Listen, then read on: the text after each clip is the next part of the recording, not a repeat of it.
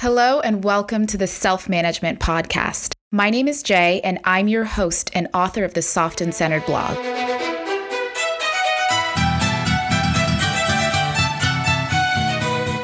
Here's another reading of a blog post with some thoughts and discussion at the end, so stay all the way through. You can find it on the Soft and Centered website in the Emotional Intelligence and Regulation section. This is titled, Reasons to Improve Our Emotional Intelligence and Regulation, Number 1. Number 1, it heavily influences our quality of life. To me, this is the most important and usually the main reason a person decides to pay closer attention to their emotional experiences. In a way, your emotional experience is your whole life. When someone asks you, "Hey, how's it been?" or in moments of personal reflection, you are reviewing how your life has made you feel and how you feel about life. Because it's not commonly taught, most people do not have a healthy or accurate understanding of emotions in themselves or others. Deliberately improving your emotional intelligence and emotional regulation will increase how often you feel positive emotions like contentment, joy, and ease. It will also give you the cognitive skills to recognize and root out the poor mental habits that increase negative emotional states such as frustration, anger, and sadness. Isn't it worth the time and effort to learn skills that directly help ease your psychological pain and support your ability to enjoy life, especially if it means the direct circumstances of your individual life don't even have to change at all? Emotions are at the core of human experience. It's a huge component of how you measure a person's quality of life. Quality of life is a broad, pretty subjective term for a lot of separate considerations. It could include living conditions, relationships, health factors, various experiences, and a whole host of things that are often culturally dependent as well. But they only influence our emotional life and by no means determine it. Your lived experience of day-to-day life determines its quality. As if that weren't all complicated enough, how we feel about our own emotions impacts emotions themselves too. According to the Berkeley's Greater Good Science Center, quote, learning to manage difficult emotions has several positive outcomes like better mental health, moral decision-making, and memory, as well as general well-being, end quote. Suppressing our emotions has been tied to worse overall functioning in those same categories. Many of us were taught or have learned to suppress our emotions through unfortunate events and or more punishing parenting or teaching styles in our early lives. Peer groups and professional organizations can also pressure a person or the entire group of people to bury how they feel. This destructive way of dealing with or not dealing with our feelings often fuels the underlying emotional turmoil many humans endure, unleash on others, and bake into destructive cultural norms and entire systems. It's a tragic outcome for us all on many levels. Note, emotional suppression is very different from emotional maturity or self-control, which allows a person to accept and feel the difficult emotion while choosing to express it in an appropriate way. Paying attention to your inner life and building the skills of emotional intelligence and regulation are sure paths to greater satisfaction and well-being for yourself and everyone you come into contact with. Psychological traumas and personal inexperience dealing with painful emotions can make this unfamiliar and very unpleasant work. Like learning any deeply useful but complex skill, it develops over time and practice and takes much longer to feel natural than most of us would like. It is always a worthwhile pursuit. Emotional intelligence and regulation pays dividends, sometimes literally.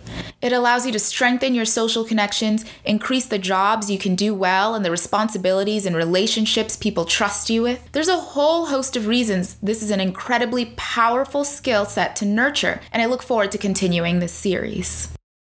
Yeah, not too many thoughts after this one. This will probably be a pretty short podcast episode. I placed this reason in the number 1 spot because there are so many benefits to feeling more in control of your emotional life, more emotionally intelligent, your ability to relate to others, and a lot of the successes that can come from being able to do this, right? It is a very valuable skill, especially, touch on this later on, and with technology being able to do a lot of the things before that humans did, our emotional intelligence becomes an even more valuable asset because that is still something that tech struggles with. So yeah, putting all that aside, all the things that you could gain externally, number one is what it can do for you internally. That to me is the most important benefit, right? Because your life, you have to live it. You're the one inside your body experiencing your emotions. So if you have better, how rewarding and pleasant you find your life and the things that you do and the actions that you take has so much to do with how you feel and your emotion. So it's just such an important core to a life that has inner stability. And something I love about that too is that this is a skill. There are a lot of skills like this, but I think this one sticks out to me as something that really you have access to anywhere and can't be taken from you. You can be robbed, things can be seized, you can be, kidnapped. Like, this sounds like kind of a ridiculous situation, but you know what I mean? All you have really is your mind and the faculties and skills that you've built. So if you have this core inner stability that you can touch at any time and bring with you anywhere, it gives you such a sense of, at least for me, it helps me feel more calm in different situations. And when I am pursuing different challenges or when things just crop up in life, because you know that you have this base skill that is constantly developing that you can access and can't be taken from you. I think this marries really well with the decision-making portion of the blog because the two are just so connected. Actually, originally, I was just going to write research content related to decision-making more strictly, but then I realized, I had to talk about emotions. They're just so intertwined. I feel like rationality and emotions are usually talked about at odds, head versus heart, or, rational versus irrational or emotional. But emotions color your life and they help signal what feels good to you and what doesn't. So while you don't want them to be the driver of your decisions primarily, the two go hand in hand. Really, you get some of the best outcomes for you when you are balancing them pretty well or making them work in your life in tandem, like when they are stepping together.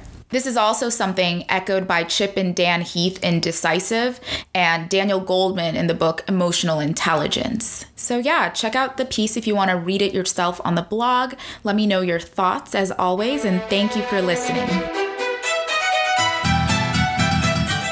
Thank you for listening, and be sure to subscribe to the podcast to stay on top of the weekly uploads. Scroll down to the show notes in the description of this episode for a link to the blog, softandcentered.com, and to get onto the bi-weekly newsletter so you're the first to know about new posts, releases, and other updates. Please take just a few minutes right now to rate and review the podcast wherever you're listening.